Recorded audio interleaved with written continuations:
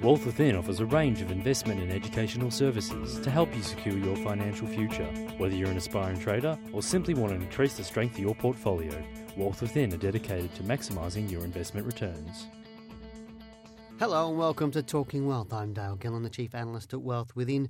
Today's podcast is going to be about an article that was written by David Potts from Fairfax, and it's called Share Wars, or How Robots Are Robbing You. This is an article that David put together was published in The Age, but I'm assuming it was also published in the Sunday Herald Sun, which David also writes for, and he also does write for the Financial Review. But David interviewed me last week regarding this article that he's putting together, and as I said, it's titled Share Wars, How the Robots Are Robbing You. And basically, I'll read the first bit of it, but you can go and actually look at it. I've actually put a link to this article on our Facebook page, and I'm actually going to put it on our blog as well. So if you go to either our Facebook page, Wealth Within Facebook page, or into our blog, you'll find the actual article for that. But he starts off with the article saying, robots don't have to take over the world. They've already got our share markets in their clutches.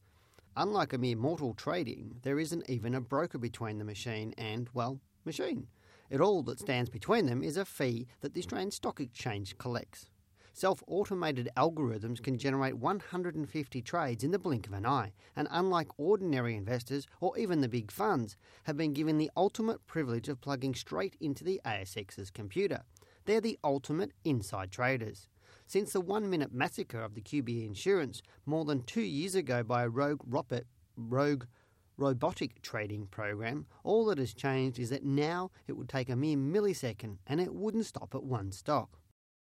The share price was savaged from $15.70 to less than a cent before anybody could do anything. An even scarier incident recently on Wall Street, where price swings have become increasingly wilder, showed that while automated computer programs that drive most of the trading can do. Now, this article, as I said, it's about high-frequency trading or algorithms, and algorithms are basically computers with programming into them that actually places trades onto the share market. Now, normal algorithms are things such as iceberg trades, which basically means, for example, if we were trading, in being a fund manager, if we were trading, let's say, $3 or $5 million trade into a stock, I don't necessarily want to put all of that into the depth of the market so everybody can see what I'm trading, because obviously if somebody else can see how much you're trading and what you're trading, they may manipulate the price so that they make more money and you make less. So what we do is something like an iceberg order, where we place a little bit at a time on there. The actual order is sitting with the broker, but they're only dribbling in it partly at a time, and they can set an algorithm to do that. Now, the algorithm can be just breaking a trade up into X amount of parcels, an even amount of parcels, maybe 100 or 200, and every second or every 2 seconds they put an equal amount of that parcel in until it goes. Or they could do variations on all of that, and it's quite easy to do. But there's a whole order there. But these high robotic trading, or this, what they call high frequency trading, is about moving the market regardless, or moving the price around in the market without really any regard to the underlying price of the share in terms of what's the value. It's not about is the share good value or poor value.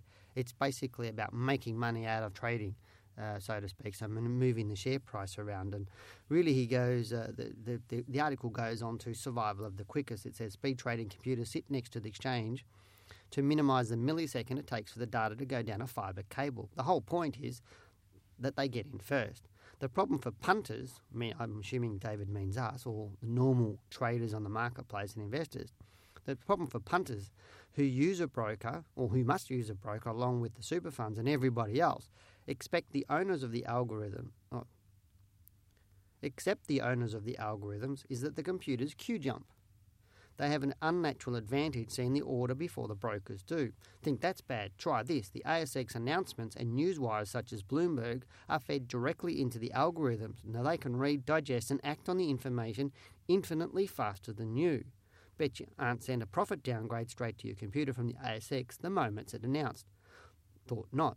But imagine the advantage of a robo-trader would have in knowing before you do. That used to be called insider trading. Now it's liquidity enhancement, and it's legitimate.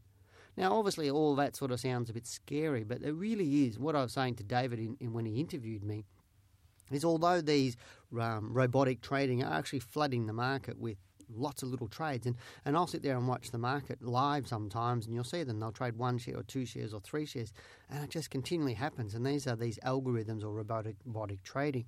And to me, the comment you'll see me make in the article for David was really that trading the share market or investing in the share market, it's about running a marathon. It's not having a 100-metre sprint. And whilst when you watch the marathon, like the Olympics, you'll see people break out of the pack for a little bit, but then the pack catches up to them. So these robotic trading only affects short-term volatility, and short-term could mean minutes, could mean a few hours, or could mean a whole day, but one day does not make the share market. The share will do what it's going to do because the majority of buying is actually buying by institutions and taking it for the long term. They're not algorithmic trading. But there's a few other things you need to worry about, to understand. And what he's talking about here is these robo-tricks or robotic tricks as part of his article is worse still.